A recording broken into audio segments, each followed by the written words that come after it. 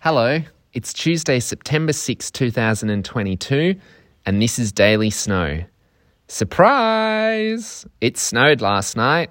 If you're on the fence about going out today, you better start getting ready. I'll update you on the conditions now as you get dressed.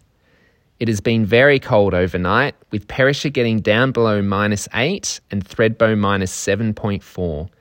The snow started falling around 7 p.m. in Perisher and stopped only at 6 a.m, bringing in 4 centimetres.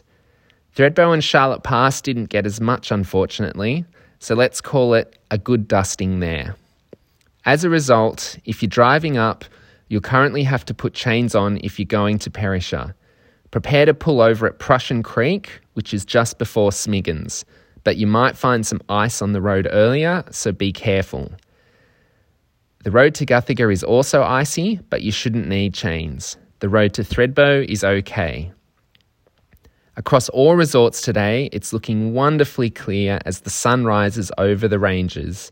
It might get cloudy as the day progresses, but right now the winds are light and expected to stay light, only picking up slightly in the evening. The UV index is moderate, and as our days get warmer and longer, it'll mean sunscreen is needed for most of the day. Today from about 9:30 to 2:30. Thredbo will reach 3 degrees today, Charlotte Pass 5 and Perisher 6.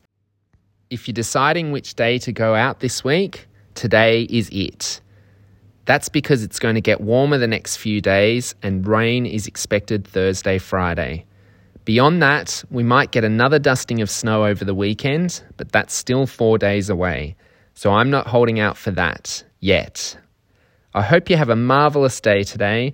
I'm currently in Innerminka, completely outback Australia. So from one dusty place to another, get it? I'm Anthony Garvin. It's Tuesday, 6th of September, and this has been Daily Snow.